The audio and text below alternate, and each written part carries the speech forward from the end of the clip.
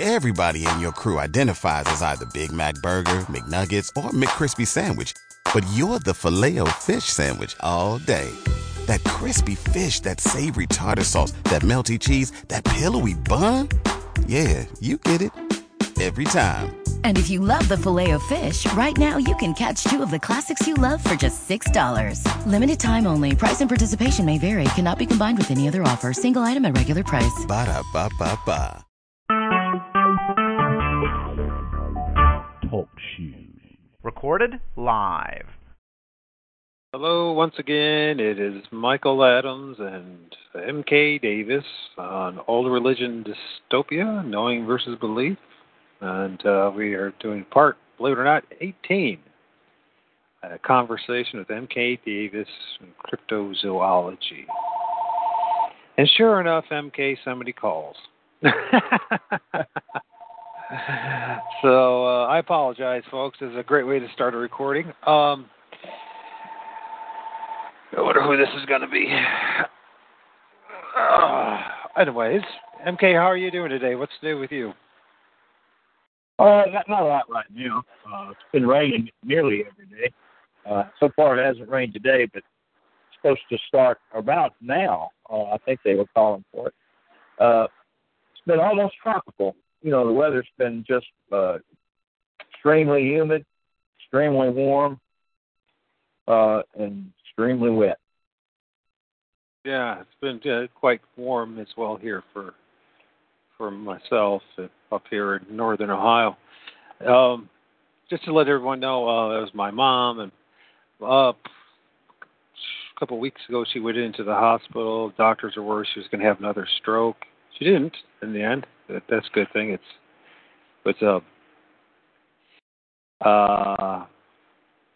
She's messing with her medication, but I think that they think that she's at beginning stages of dementia. So I just talked to her on the phone. She's calling. You know, MK, I don't know if you knew this. Guess what the number one cause of death in the UK is? Well, I don't know. Absence of life, I guess. Bingo. Well, actually, the rumor mill is dementia. So it's just not too promising of a thing when you think about it, the consequences and how dementia.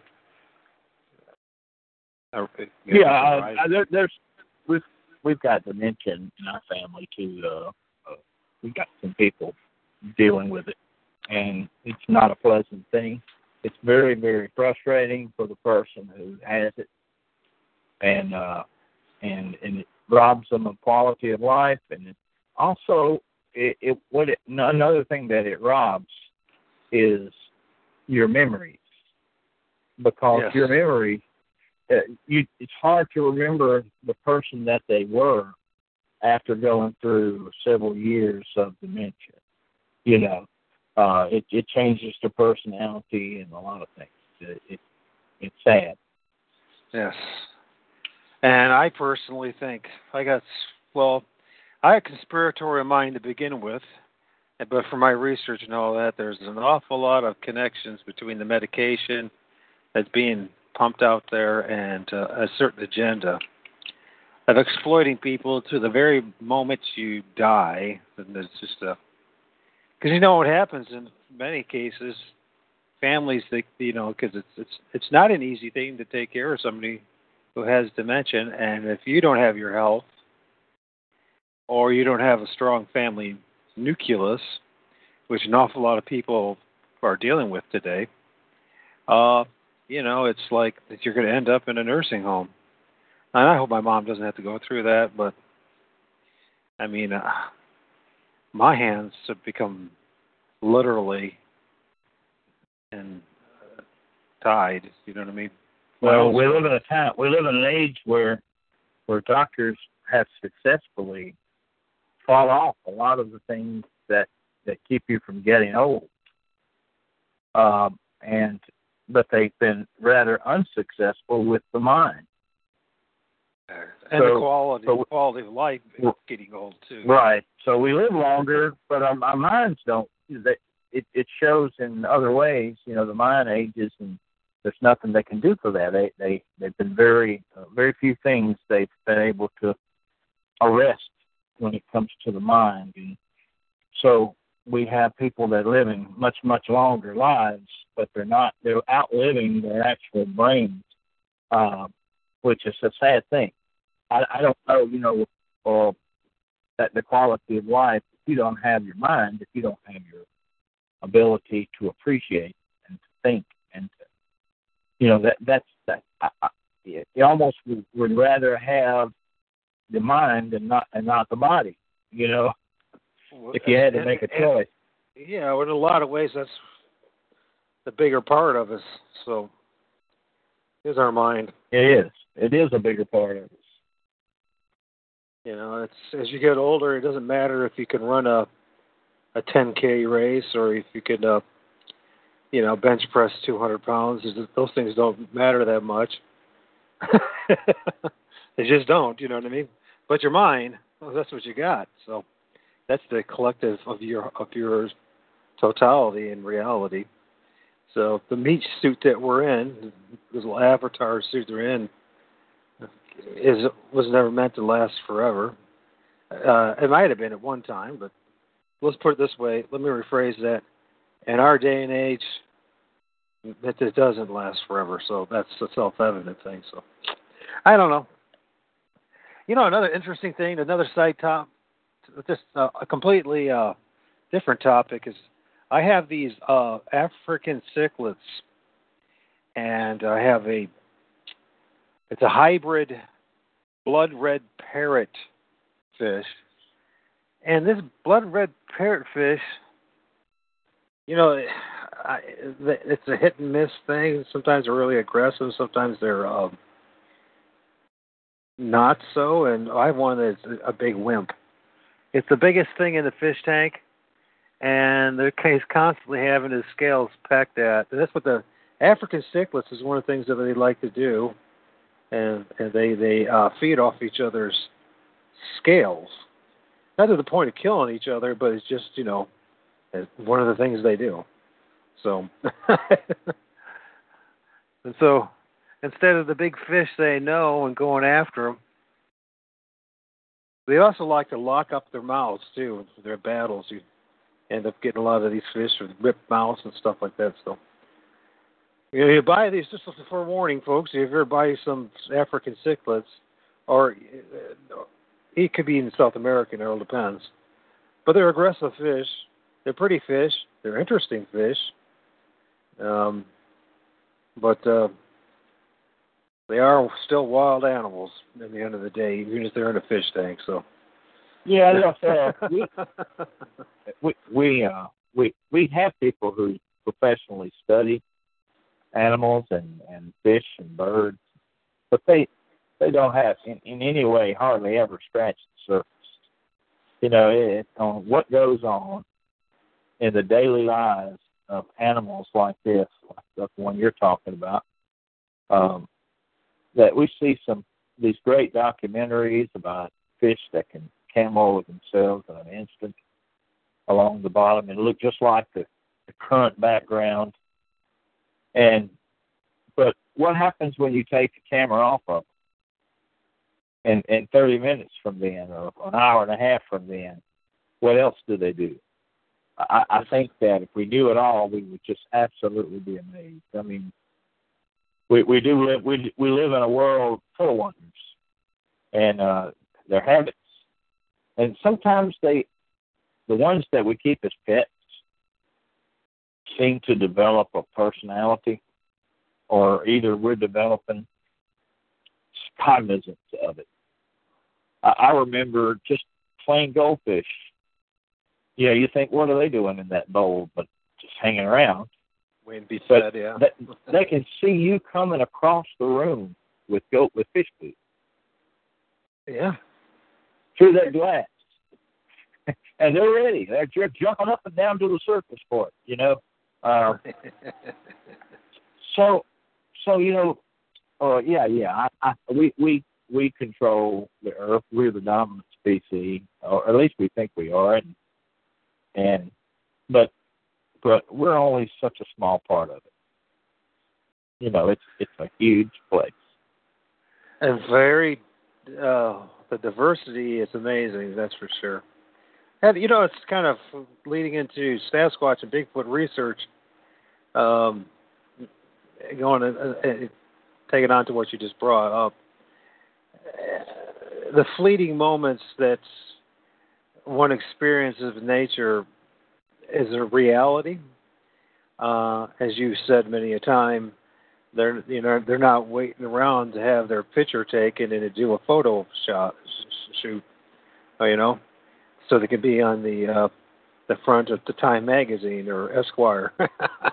So, or you know, Science magazine. So it's interesting that you're brought up about camouflage and blending into their environment and how you could easily miss them. Many species are that way, and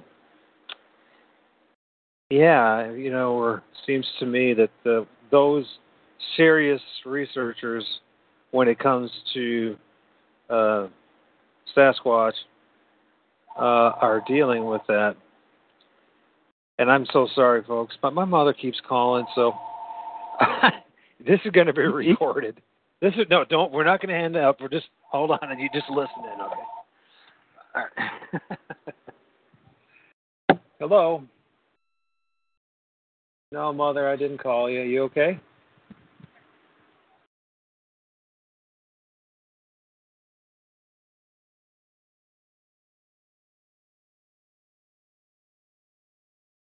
No, it's not me, Ma. So I'm not calling you. I already called you earlier. Yeah, I'll come over later on this evening and check on things. So, okay. And I'm actually believe it or not, I'm doing recordings. So you're gonna be part of it. So. Okay. All right. Love you, Ma. Bye. Okay. Anyways, the beauty of live radio from your own abode. I guess I could have turned the phone off, but it's not the time to turn the phone off. So this might be happening a couple more times in live interviews, folks. if I had anyone that was in any way in jeopardy or could be in jeopardy, I would not turn my phone off. I do what you just did. That's the right thing. The right thing to do, right? Yeah, that's correct. So we were talking about the ability to camouflage and to blend in, and you know, it brings up. There's a video that's out that's been making the rounds of a alleged. Have you seen this one of the alleged baby Bigfoot that was living with some folks and I guess somewhere in Asia, Russia or Ukraine? Yeah, I saw that. What do you think about that? What's your impressions on that? Well, I'm not going to judge it because I'm an ocean away, ocean and half a continent away. You know, there's Bigfoot researchers over there. I'll wait on them to give an opinion on it because they're able to get to those people and talk to them and maybe even see it. So if they can't do that, then there's reason to be skeptical. But we'll wait. I'll wait. Okay. Yeah, I understand. Well, I guess I don't have. I'll let you be the professional and I'll be the novice here, and I'll ask the question. Then I'll bring up the possibility that are we looking at some kind of like. So look at the arms and the feet, the legs, and it's like almost like they just put some kind of suit on it, a big hairy suit. But it could be really too, because if it is, it would be logical if you know, these creatures, you know, well, you know, they, at least at one time, in the not too distant past, thanks to Patterson film, that they existed, and a few other films that we got out there, and some more credible eyewitnesses out there that they're roaming. But having quite a mane, if you will. It almost reminds me of a musk oxen type of fur. You know what I mean? Where you'd have a lot of fur to protect you from the elements, especially in the wintertime and in cold environments. So it's a strange video because everything about that video is got a narrow field of view. It's like somebody took a video down a tube. It only shows what's right there. Most video cameras have a wider field of view than that. You walk into a room, you see everybody in the room just about until you get real close. That seems a bit strange to me. Yes, I agree with you. There's some what is a natural thing. It's the fact that not only the fact that you would think you would show a little bit more of their environment and who's around them. Usually, it's when you're not seeing stuff like that. It's professionals doing that, and it's keeping, I guess the crew from being in the picture type of thing. And that once again, with that kind of opportunity, I would have hours of video of it. Would you? I mean, I would be finding any way and every way to. When in a controlled condition like that, there's no need for anyone to be guessing. You should be able to get video, all types of video from all types of angles. Instead of just a little narrow field of view, the eyes pop open and you look around. And, why not just back away and show the whole scene? So it does make a person wonder, or maybe perhaps be a little suspect. Right. But And like I said, I wait on researchers from over there, that can get to it. So, and also, once again, folks, I got those who will be listening to us will realize it's the 50th anniversary of the Patterson film. And it's looking, at least from the postings on the Davis Report, which once again you can find MK's work on the Davis Report .wordpress.com, and it's about the sixth anniversary, or coming up in a week or two for that. So I guess we should. I feel that we should remember this. The fact that what little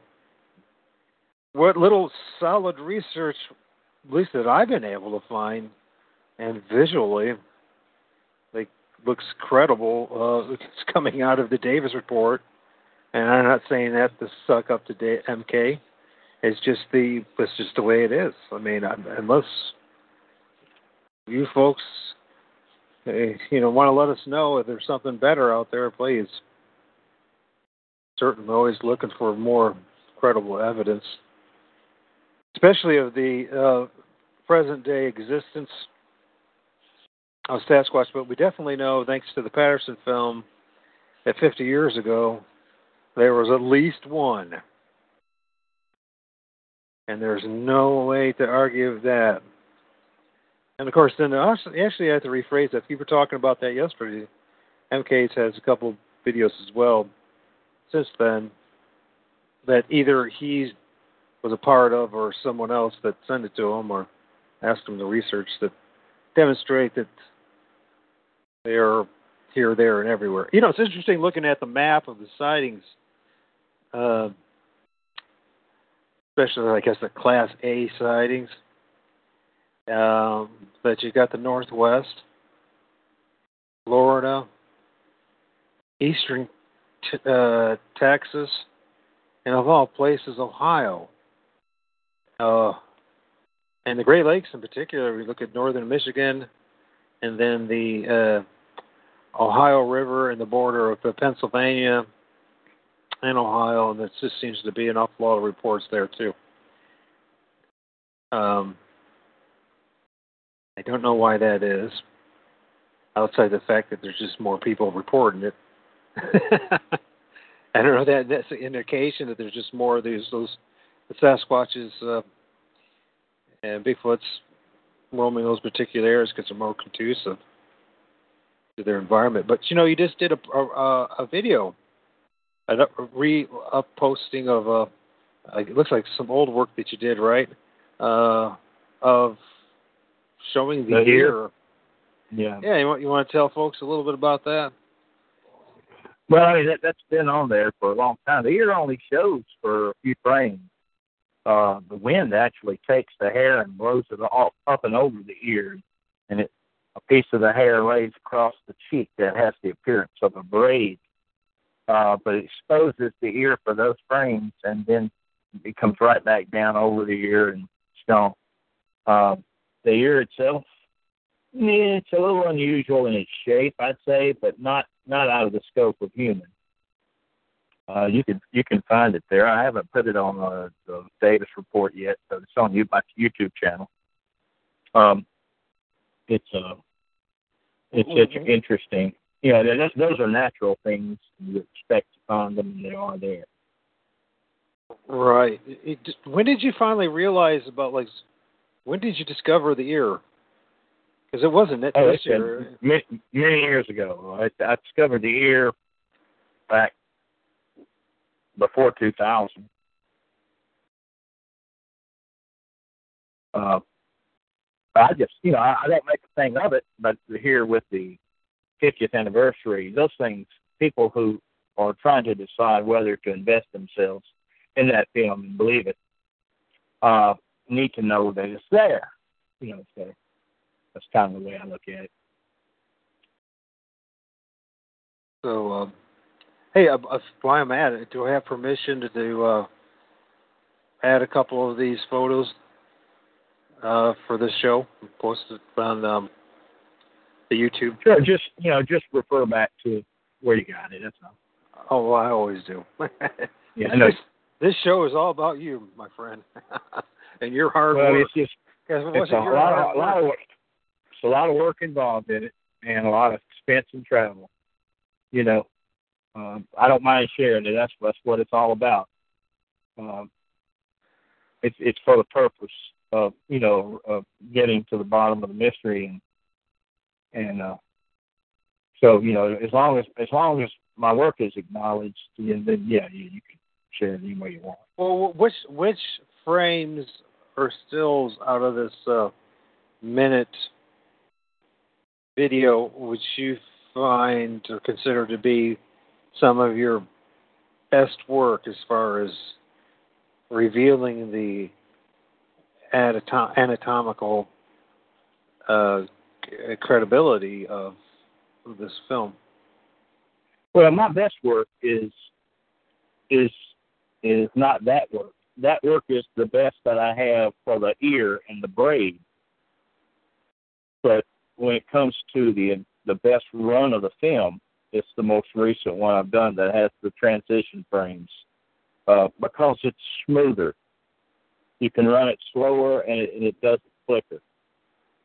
Right. Cinema is much different from a photo enhancement. Cinema requires it takes advantage of qualities of the mind and the eye. That when you're watching the current frame, your mind still sees the previous frame. So that's why it appears to be a flowing, lifelike motion. But if you slow down to where there's enough interlude between the frames of time, then you start to lose the previous frame, and you have an empty spot, and it starts to flicker, and it looks cartoonish or Keystone Cops type stuff, so the cinematic effect is what they call that, and so what I was able to do was to preserve the previous frame in your mind long enough to get the next frame when the film is being run at a slow speed. And therefore, you're able to get the true idea of masks. And those there's no substitute for that type of information. It's visual. Right. And that's I'm the most proud of that. Oh, yeah. I'm also very impressed with, this sounds strange, but, well, your ability even to capture the breasts and proper hand position, and, yeah, you captured a lot of things that are, I don't know how to state this, folks, but except the fact that, honestly, this is my 2 cents. It's not worth a diddly, I guess, but from my observations and countless hours trying to figure this whole thing out, and who's legit and not, MK is right up the top, man. And if it wasn't for MK... Well, I appreciate that. It's not that I'm trying to be at the top. It's just what I want to be is at the forefront of understanding. Well, yes. You want to understand the film. I mean, once you see that it's real, and then next comes the desire to know what it is you're looking at. The whole story.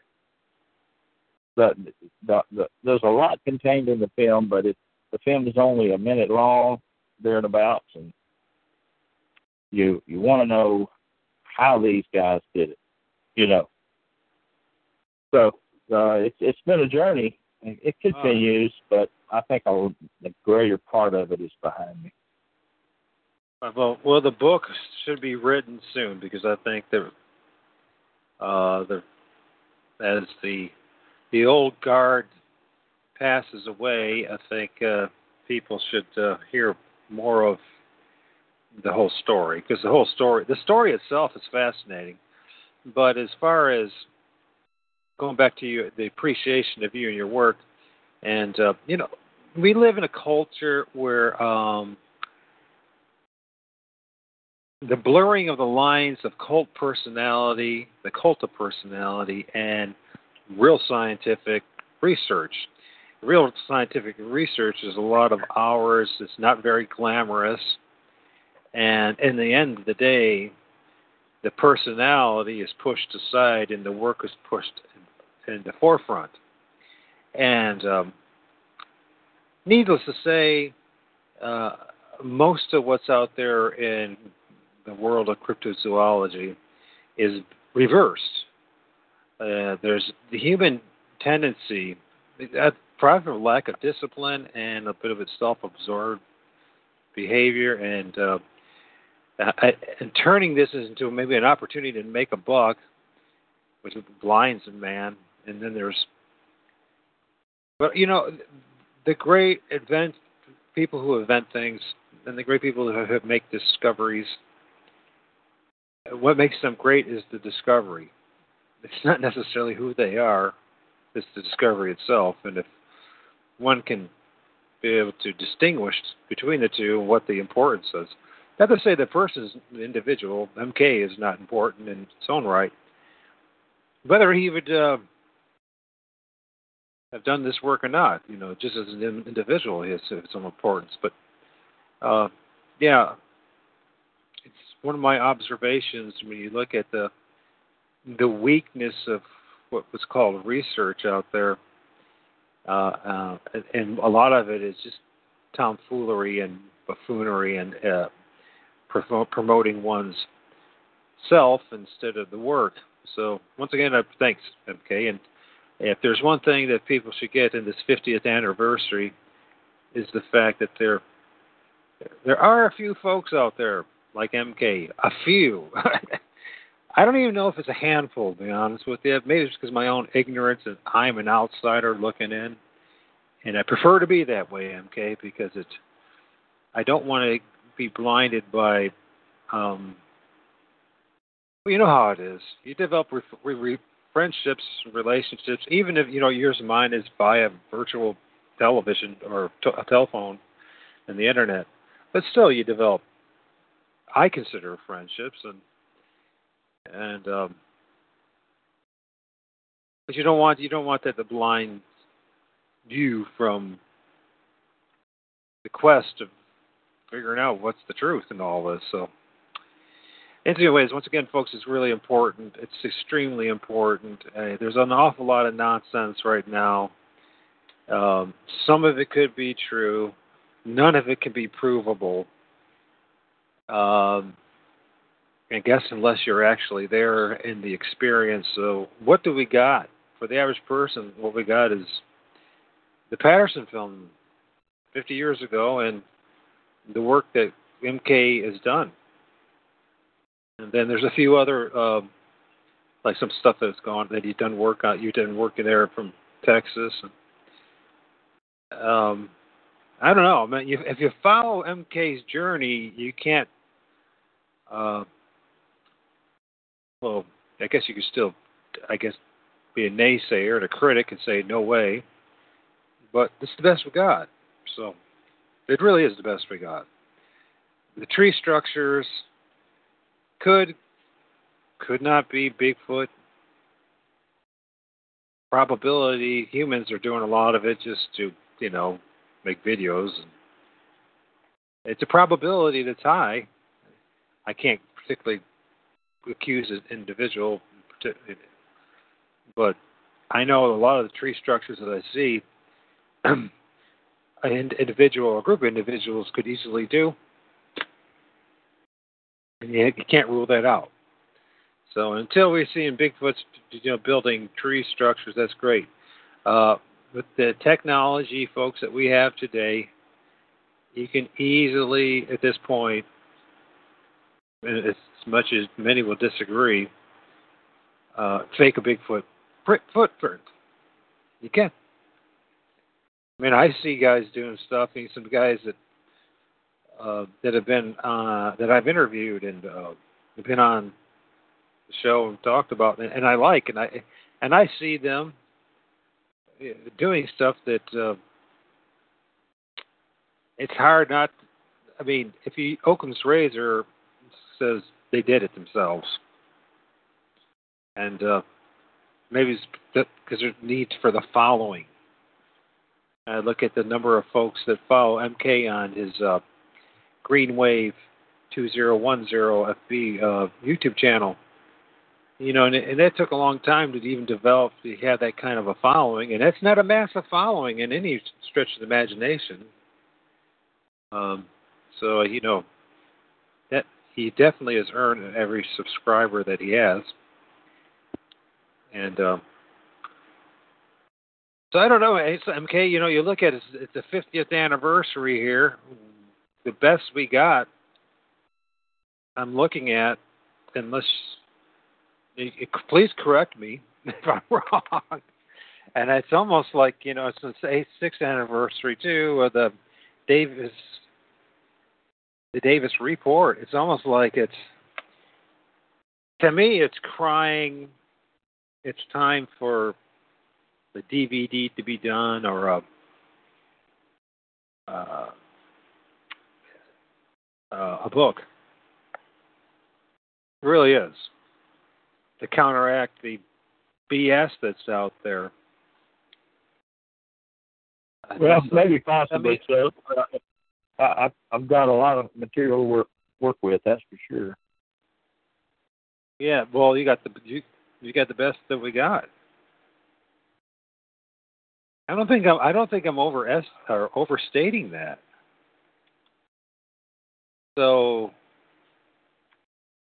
I don't know, man. I just don't know what this. I mean, I understand that a lot of sightings happen, just like everything else in nature. I go sit on my front porch and look at my wildflower gardens, and I'll see a hummingbird, and it buzzes around. Sometimes goes right in front of my face, my nose, but it's there. one moment and gone the next, and never have enough time to take a picture of it.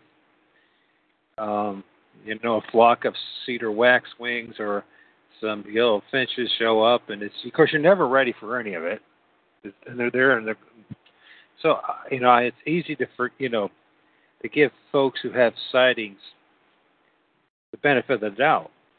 But still, when it comes to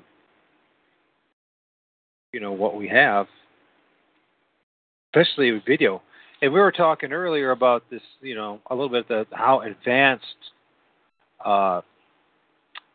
cinematography and digital technology. We look at augmented virtual reality and how easy it is to buffalo and fake you. At this point, there's things out there that people believe are actually real that are literally an illusion. And once you understand how that works, and one of the things too, just a giveaway for anybody who wants to know, if you're watching a film and people's eyes are kind of looking funny, and a good chance that they're wearing virtual reality contacts, augmented virtual reality contacts, it's quite bizarre. So you should look into it and see how it's actually being used in cinema and on the news. They literally can bring people from different parts of the world together and put them in a scene. So, we're getting to a stage where more and more what we got from the Patterson film is becoming more and more impressive, vital, and it is the standard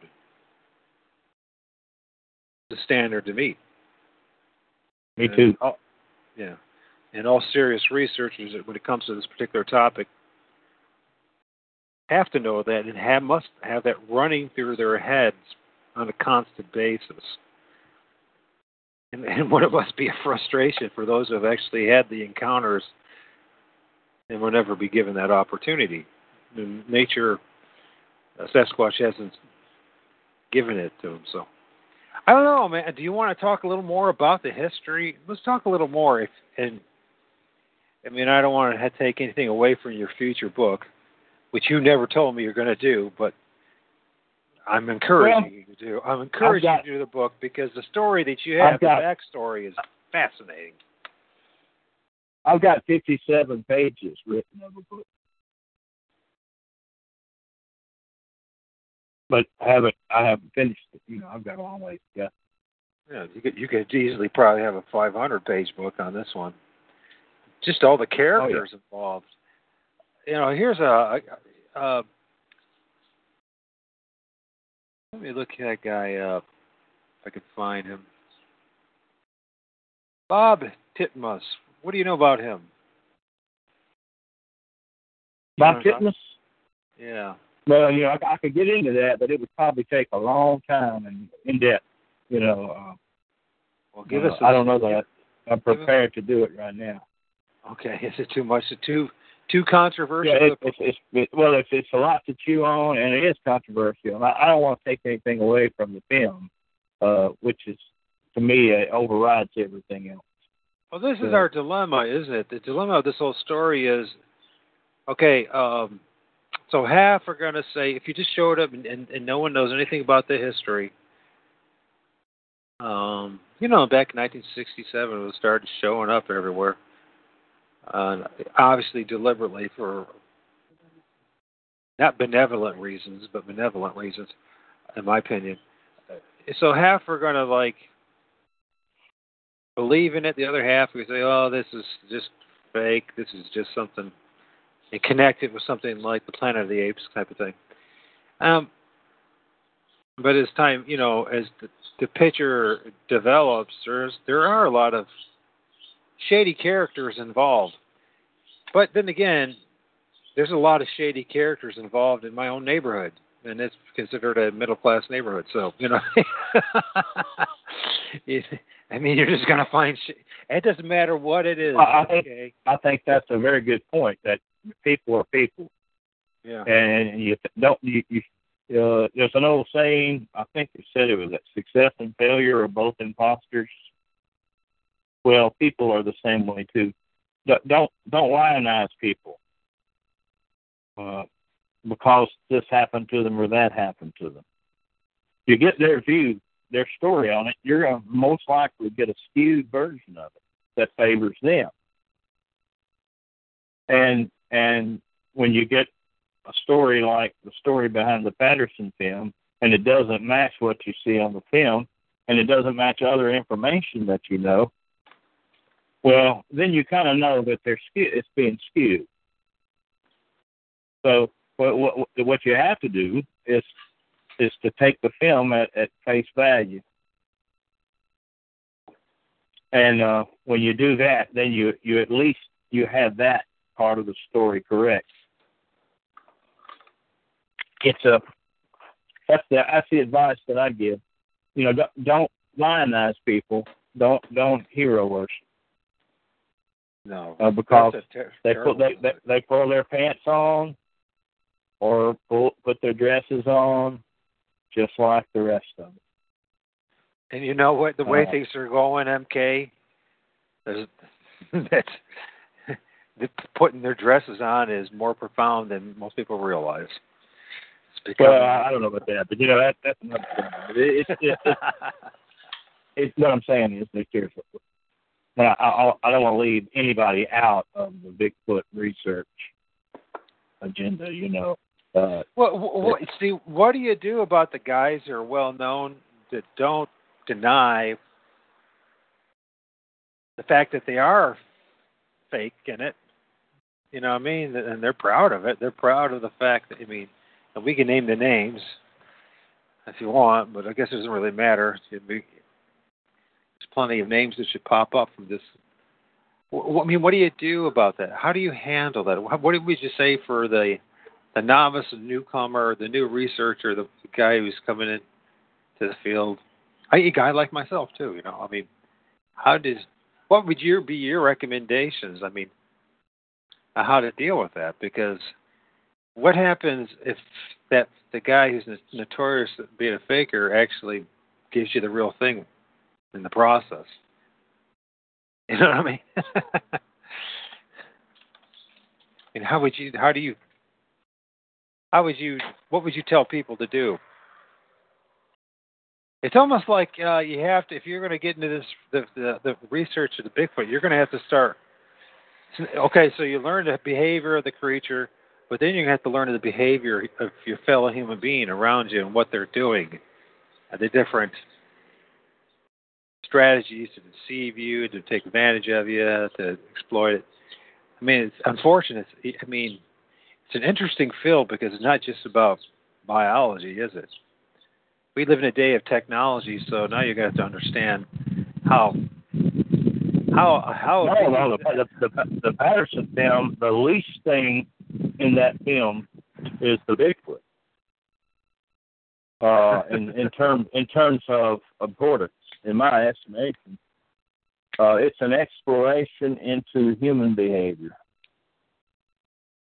It's an exploration into why we, as a human race, don't get along with each other.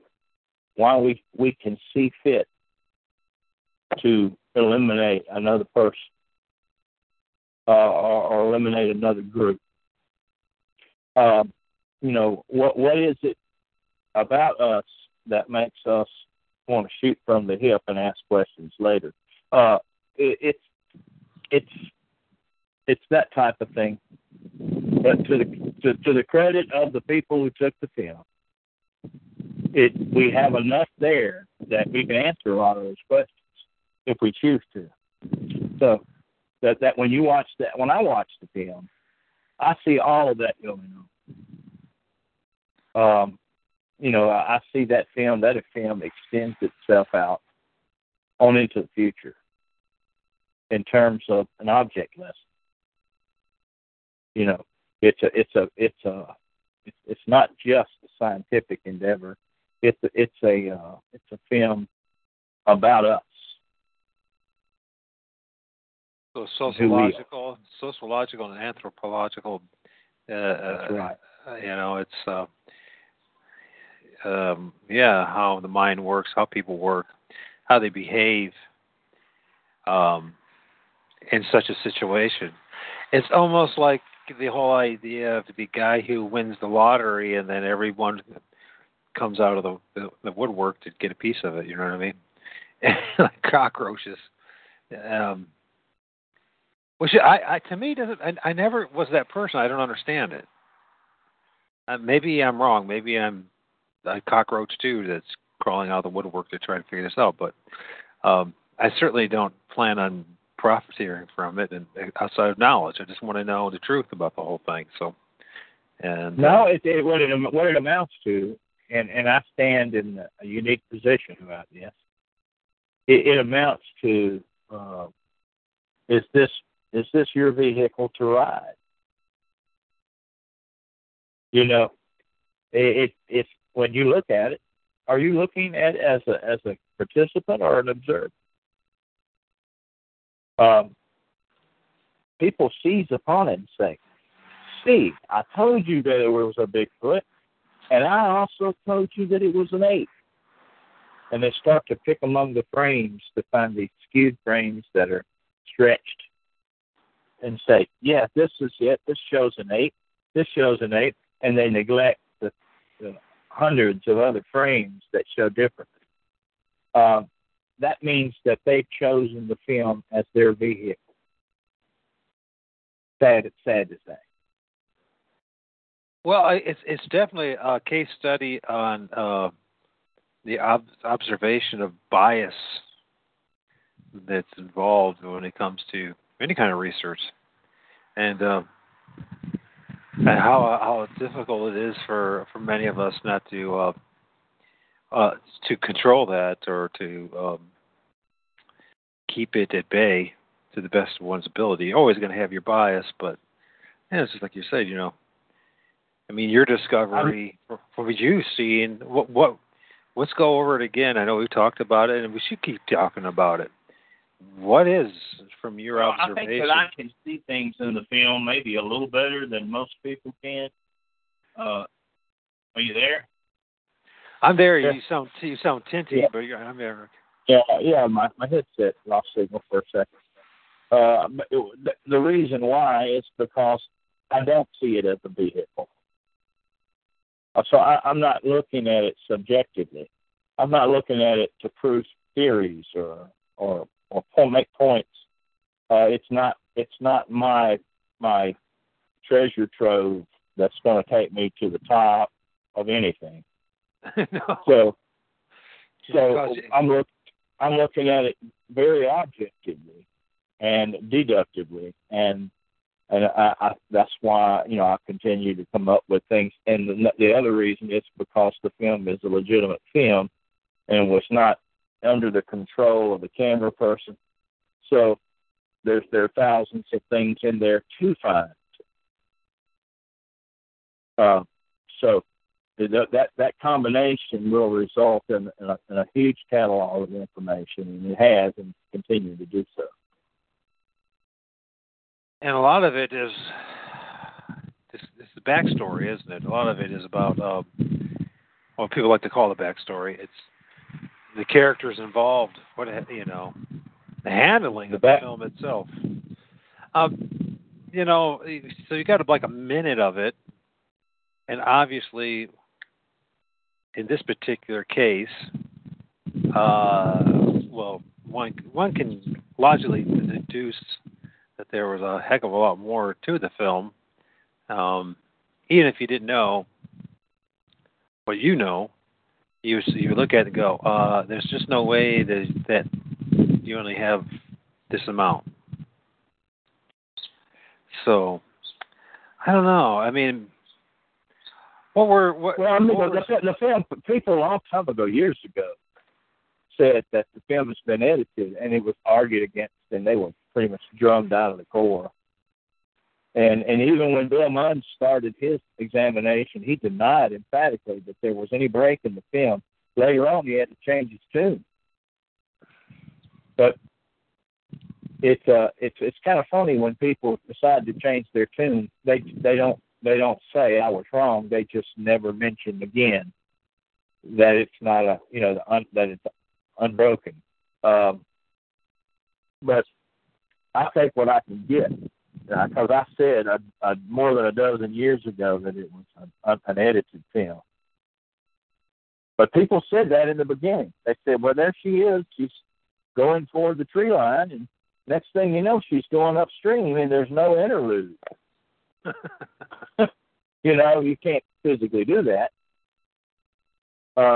So it's a broken film with an undetermined amount of time between the scenes. And well, the first thing a skeptic does is tries to ride the vehicle. They jump up and say, "Hey, well, it must be a hoax because it's edited," and they said it wasn't edited, which means they're liars and it's all a scam. No, that's just as bad as someone swearing it's real without any evidence. You look at the film itself, and this film should never have been turned over to anyone. No scientist should have ever had it. It should never have gone into a public view of any kind until experts in photography had their day with it. And then you can turn it over when it's in its best form, when it's all shaky and jumping all over the screen. Anybody can say what they want to say. They ride the vehicle. You can be a skeptic. You can be a believer. It don't matter because it's shaking around so bad. You can just reach in there and grab you a frame that looks like what you want. Because some of them are stretched and skewed because it's taken with slow shutter speeds and fast action. And you get you get clear frames, you get completely blurred frames, you get everything in between. So it's the Patterson film ended up being everybody's favorite and everybody's least favorite piece of Bigfoot evidence at the same time.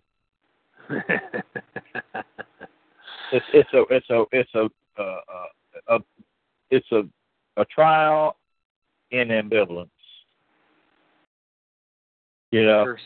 Curse and a blessing, people, basically. It's you love it, you hate it at the same time, and that's another reason to believe it's real, because that's not possible with a hoax. You build into a hoax what you want out of it. You don't get that kind of stuff out of it.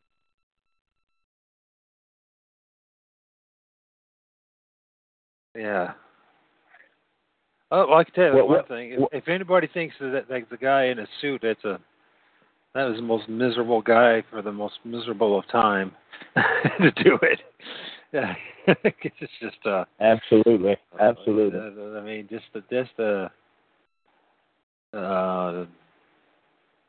sure don't look like a guy in a suit to me.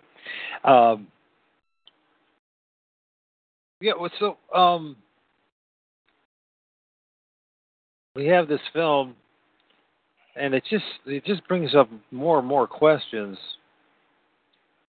and not the answers. The answers, I think. Well, the answers are there for the most part. It's a matter of whether you're tolerant of the answer. If it's something that you can handle, they're there. I could tell the whole story, pretty much. But people don't like it. Well, the hero worshippers don't like it because their hero's not so much of a hero. No.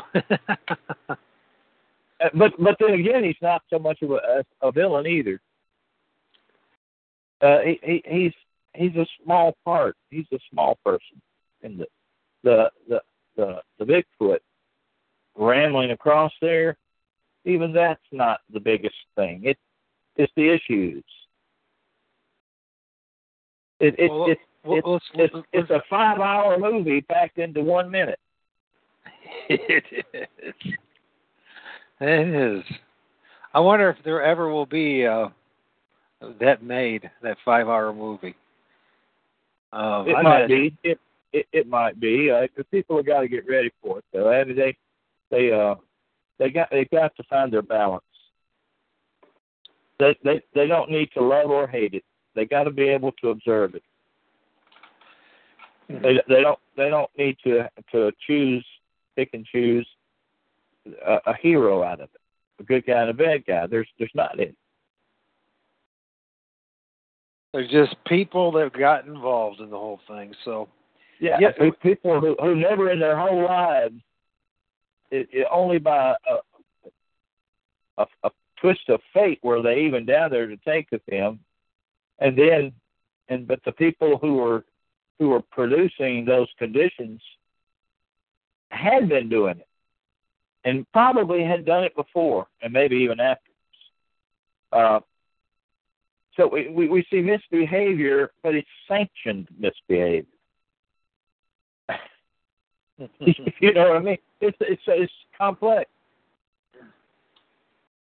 Yeah, the United States misbehaves all the time, but it's always a sanctioned misbehavior. You know, you see stuff going on the news right now. You know, we're going to threaten North Korea with fire and fury if they threaten us again. Well, is that really good behavior? Probably not, but it's sanctioned. You know, the United States government is allowing, hoping to get a good result. It's when somebody is told that there's a problem with Bigfoot, that these Bigfoot things are shutting down operations, they're doing this. Okay, let's take them out. But is that a crime? Well, it could be, but it's sanctioned. So maybe not. Maybe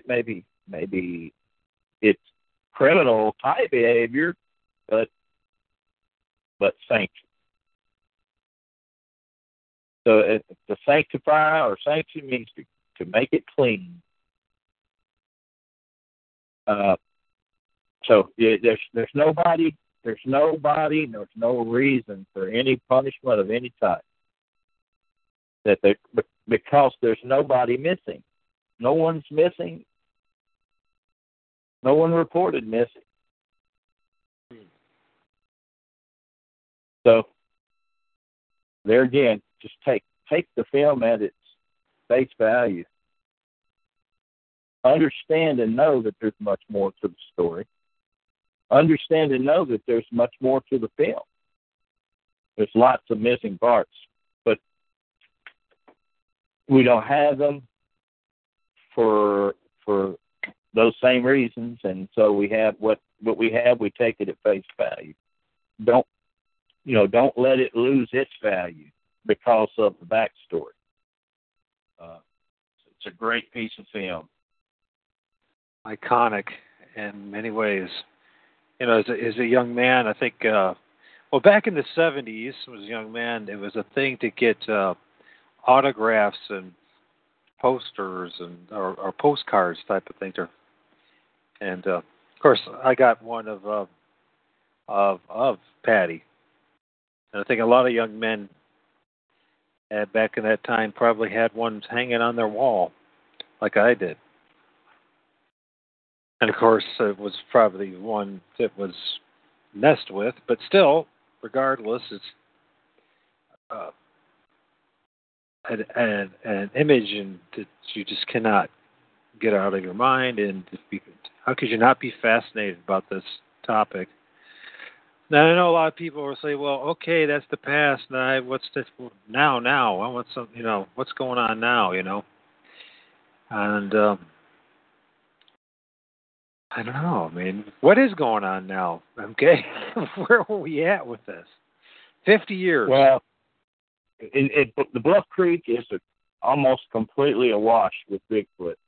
There's so much Bigfoot activity down there You have to catch it at the right times, but if you go down there at the right times, you see that they're in no way eliminated all the Bigfoot out of there.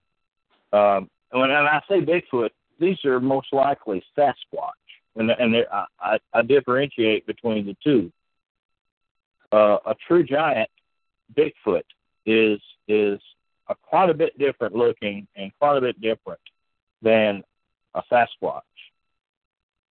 In the old days, they used to call the Sasquatch Indian because it was so human-like. And the reason why it was so human-like was it was an offspring of a human true giant union. And it had human genes, modern human genes in it. So, but the true giant would look very different, very different. It would be a much larger, more animal-looking.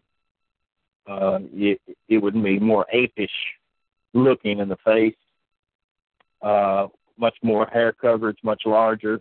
Probably they don't seem to even have an upper limit on how big they can get if they live long enough. Would you say the Friedman film is the best we got for? That's the best visual you can get for a true giant. Okay. It's the Paul Friedman video, and the Patterson film is for the Sasquatch, the mixed blood.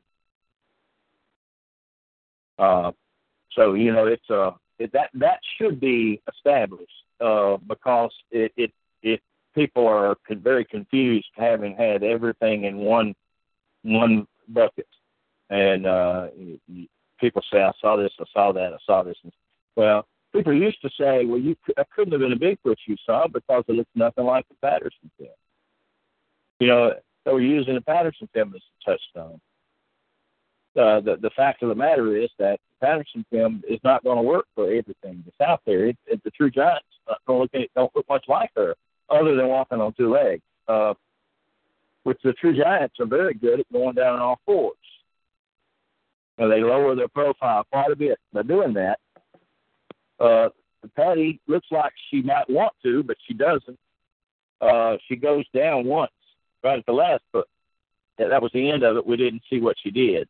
She obviously got back up at some point in time. But it's being made to go down on all fours is a whole other matter. But having the structure, if we go down on all fours and try to do an all four thing, and there are people who can, it pulls on that hamstring pretty bad. People that do it, practice doing that, can stretch that hamstring to the point where they can. But the bones are generally not made for that. It's the true giants can go down there very, very comfortably and then come back up just as comfortably. They have a up and down motion when they walk, which you see Patty does not have. The true giants go up and down. Their feet have all the toes kind of forward on the foot with longer toes, and they're splayed. They spread. Where a Patty is more like a larger version of our foot, albeit flat-footed. It's when you know the difference, then it's a lot easier to tell the difference, and that's what I'm saying. The reason why it's important is because a true giant can be a dangerous thing. They're unpredictable, and they're opportunists, and they will have and will hurt you. The mixed bloods are a lot less likely to. So that seems to be the case. So Bluff Creek has got a lot of mixed bloods and very few, if any, true giants. So that came as a result of a lot of human interaction in years past when they were gold prospectors in there. So you're going to find a lot of them that's Patty looking there. Very few, if any, that's Paul Friedman style. Where would you? Can you hear me? Yeah. Okay. Where do you think are the best places to find a true giant from your A observations? true giant. If you move down, up and down the Sierras, away from the gold area, that's probably going to be true giant territory. If you go into the gold, they call black sand areas, the shale areas of the Siskiyous and Northern California area, you'll get a lot of mixed bloods because there were like 10,000 Chinese in there doing hydraulic mining in the Buck Creek area. 10,000 people living there undocumented with their families exposes them to a lot of interaction with these true giants, and the offspring ends up being mixed bloods. And you see what I mean? The opportunities for that kind of thing to happen are there to a greater degree. And you move out of there, you go into those areas where weren't so many people at.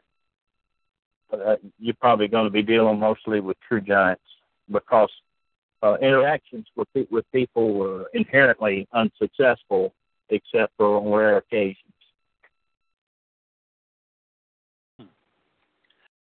What about Texas? What do you think? What's going on there? What kind of? I know they have the different types. People want to put them in the 4 different types, but what do you think it is? From your I looked at the tracks that I've seen that people are taking pictures of, and they're almost exclusively true giants. What's the dead giveaway for a track to know that it's a true giant? Splayed toes with the toes forward on the foot. It's not necessarily size or weight, but it's how they interact with the ground, what their foot does. Their foot is different. And even I got a picture that Paul Freeman took that's only 9 inches long, but it still has the splayed toes. The toes are all forward on the foot. A lot of them have the hourglass shape.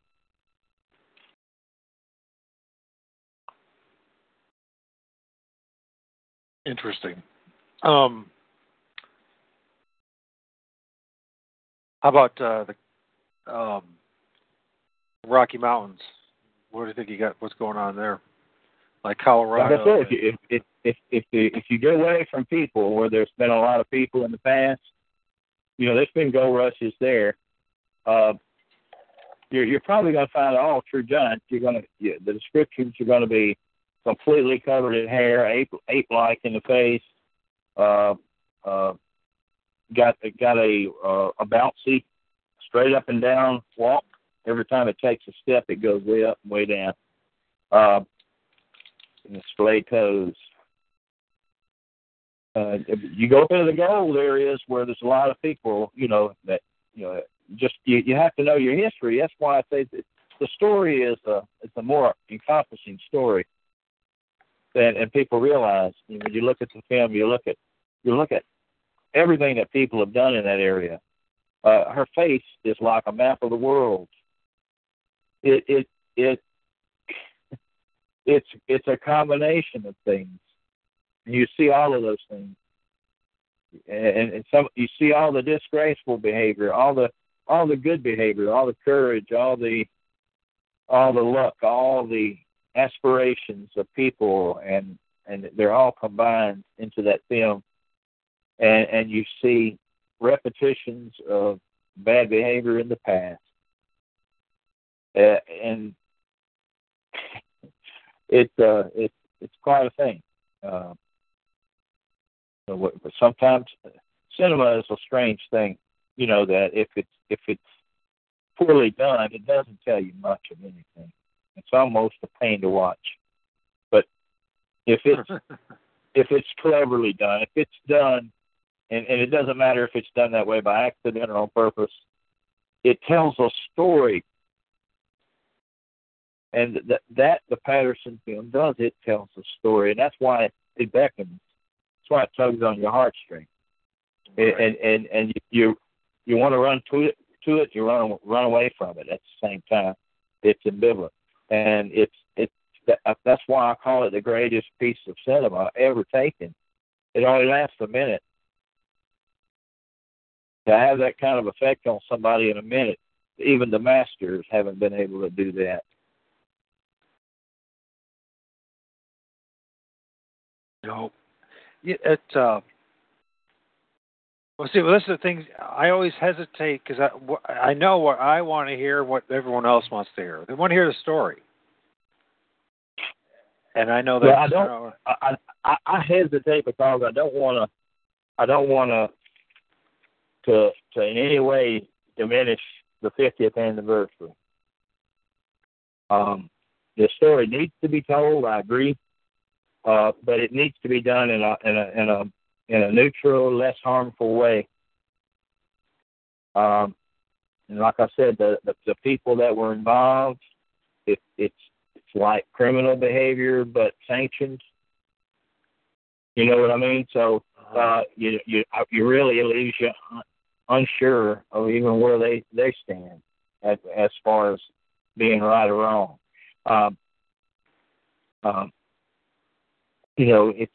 It's perhaps on the 50th anniversary that the film should just be left alone and let it be what it is. Take it at face value. And the backstory maybe later at some other time. Well, how about the 51st anniversary to make it clear for now? Well, I don't want to impact. Is what I'm saying. I don't want to negatively impact the film. It is a truly great film, and it was not taken by perfect people, but in its own way, it couldn't have been taken any better. You know. Well, it seems to me the people, numerous people that sounds like they were involved. It was necessary that they were involved to make this happen. Well, it would not have happened had they not been involved. The Patterson film. Well, yeah, this goes back to an earlier show that I was talking about. Where I was saying, to really make this happen again, it has to have the same kind of resources and entities involved, but with the intent of really, revealing the truth to humanity in its fullness. And I mean, I can understand why they don't want to do it. I can understand the malevolent reasons and the benevolent reasons, but still, it has to be done. Well, you don't want to go from a hero to a miscreant. That's what would happen if the whole thing just got hammered home without regard to sensitivities. It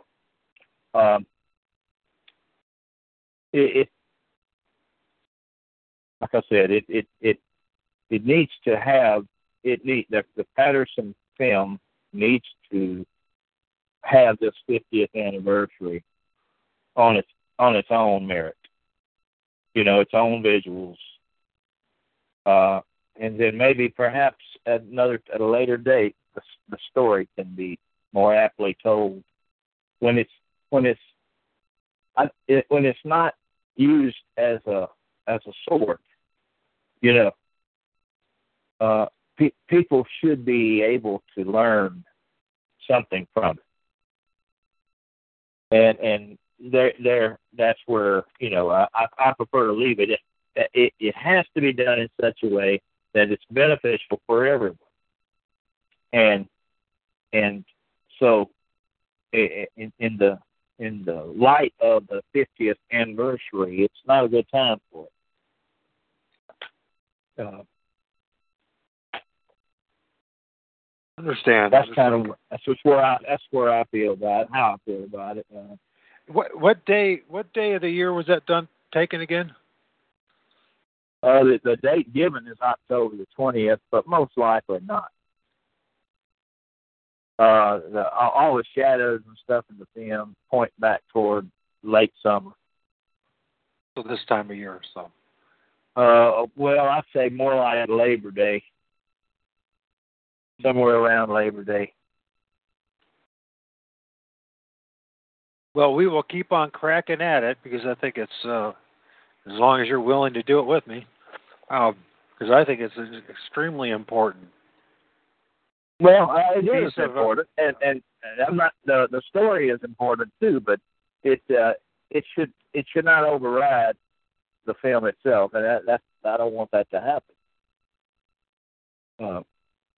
I want the film to have a good 50th anniversary. I want mostly in the most timely way. Roger Patterson should be treated correctly in this. You know, he's been deceased since 1972, and he's been drugged through all kind of mud. That he took if he took the film, and that's our current understanding. Then what he took was you could not have gotten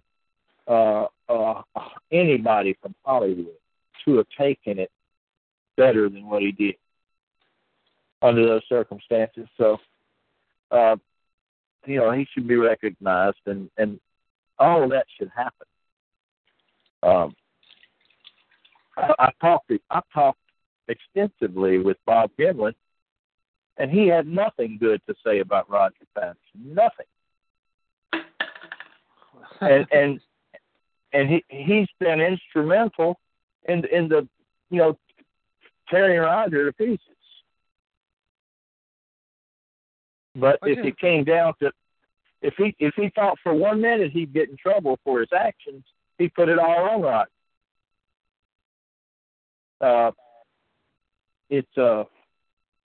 Roger Patterson took probably the greatest piece of cinema ever taken, and especially for an amateur, and that's just the way it is. It should be recognized. Yeah, and it really is. When we talk about something, it's the most amazing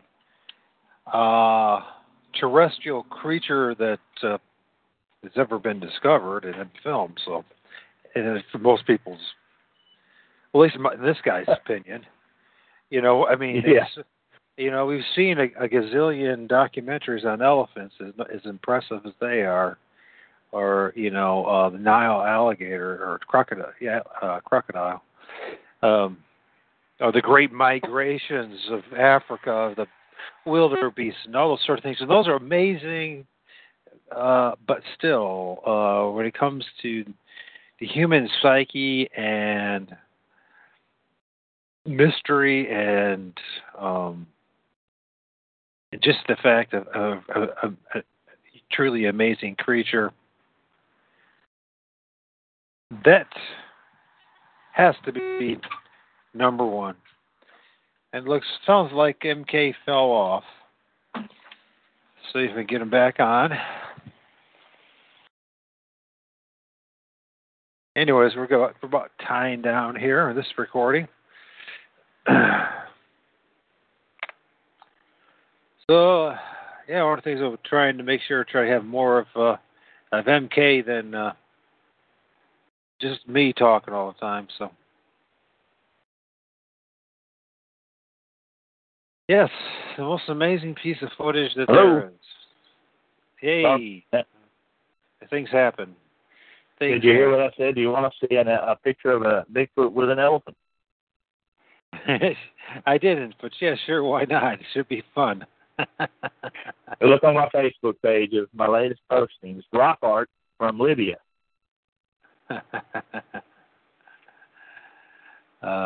You mentioned an elephant. I couldn't ever think of that. I just posted it up. Good stuff. Well,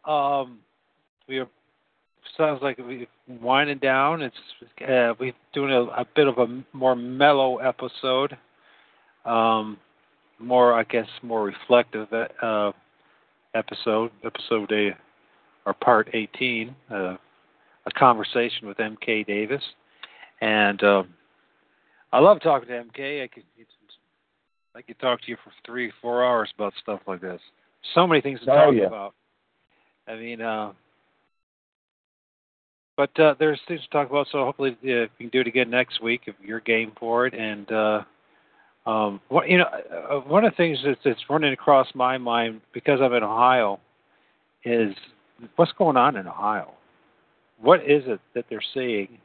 And then there's like a lot more reports of dogmen coming out, and from doctors to everyday people to physicians, what the heck's going on? I'd love to hear your 2 cents about it. And what little you know, or do know. Dogmen?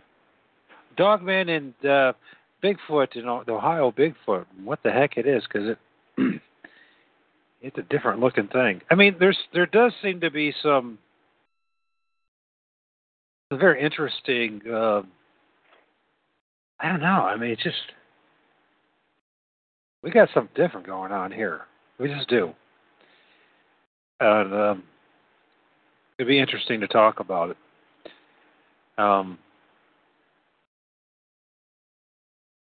I don't know if you're interested in that. But, of course, every time I bring up something, we get started and talking, we always go whatever direction we go. So yeah, that's right. So, take a video of it. If you got a dog, man, take a video.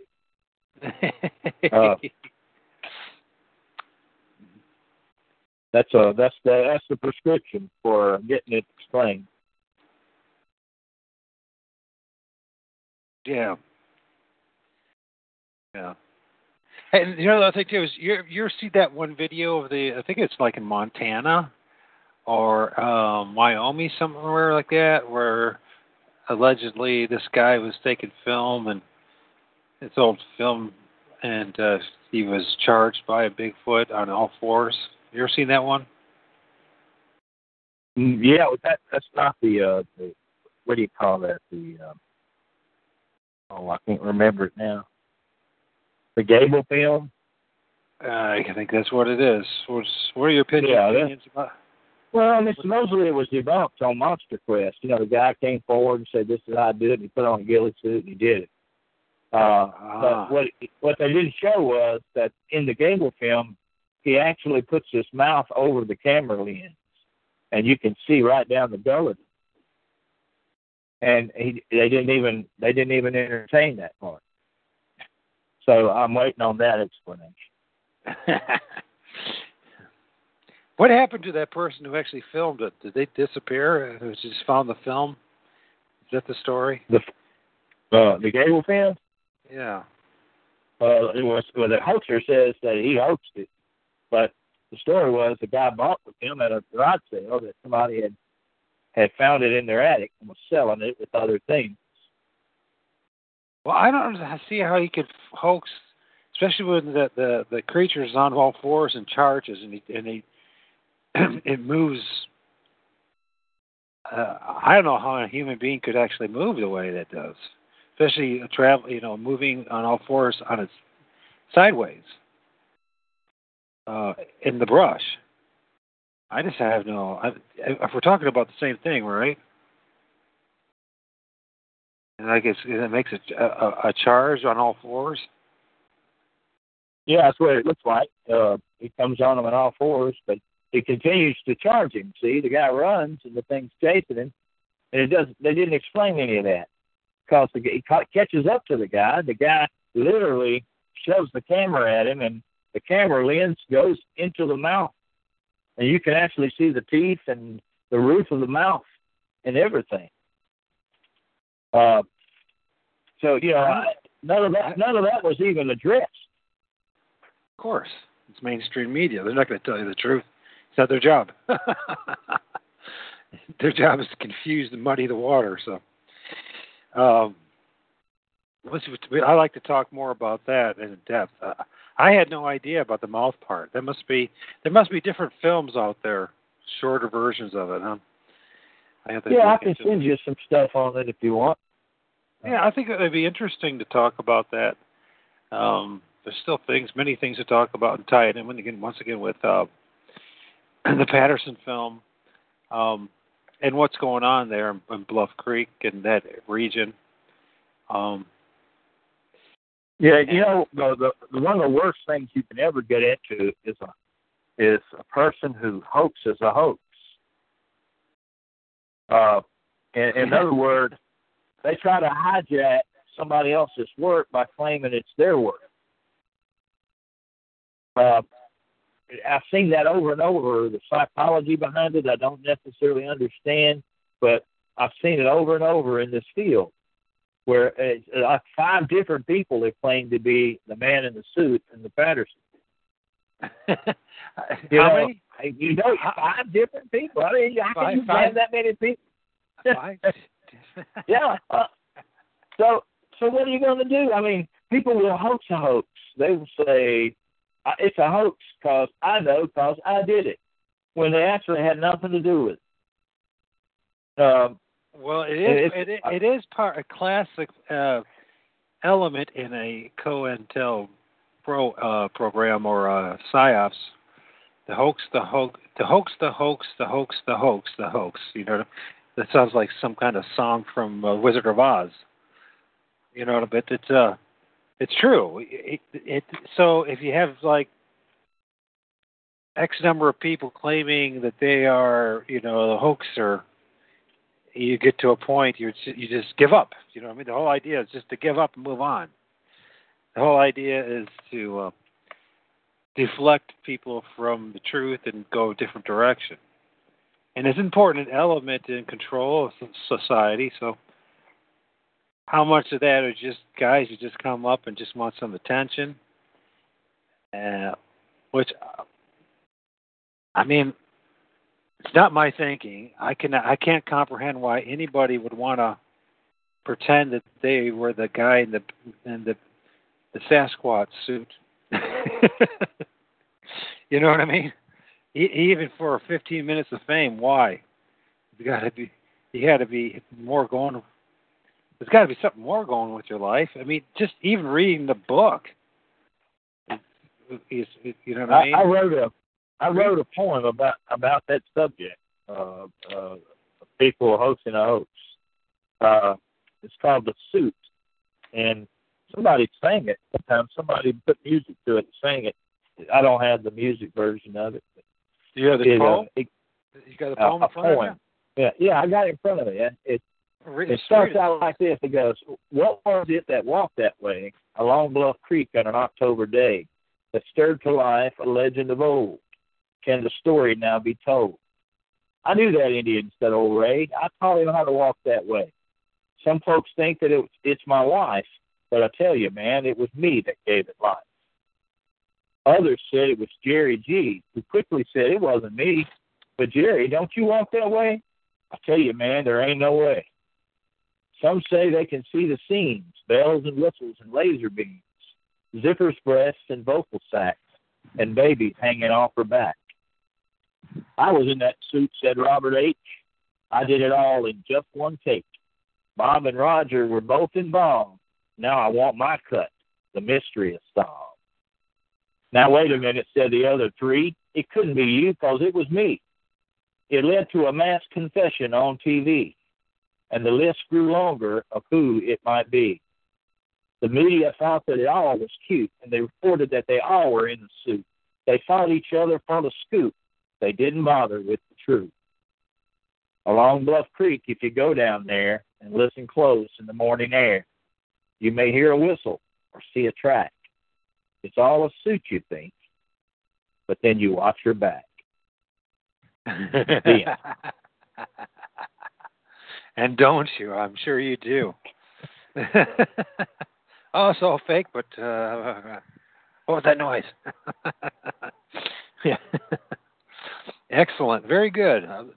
Very good. You know, it just begs the question, you know, why? What do you mean? Why? What would motivate 5 different individuals to claim that they are the one in the suit?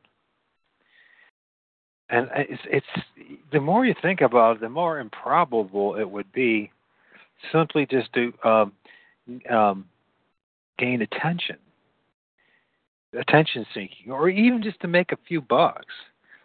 It's almost like it's an inner drive to get attention. I think. I don't think the money the thing. I think that they want attention, and in some cases, in the case of Bob Hieronymus, it's more than that. It's some kind of a planned thing.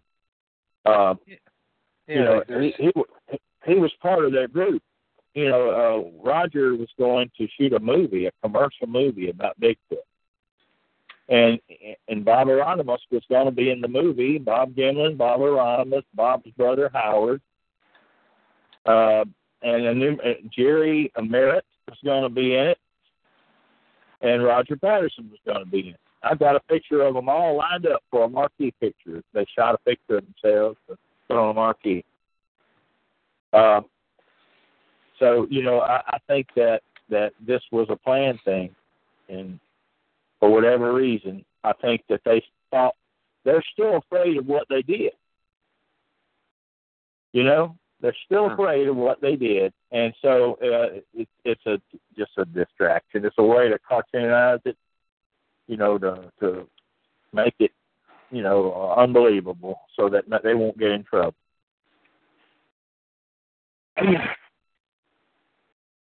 Interesting. Very interesting. Yeah, it's.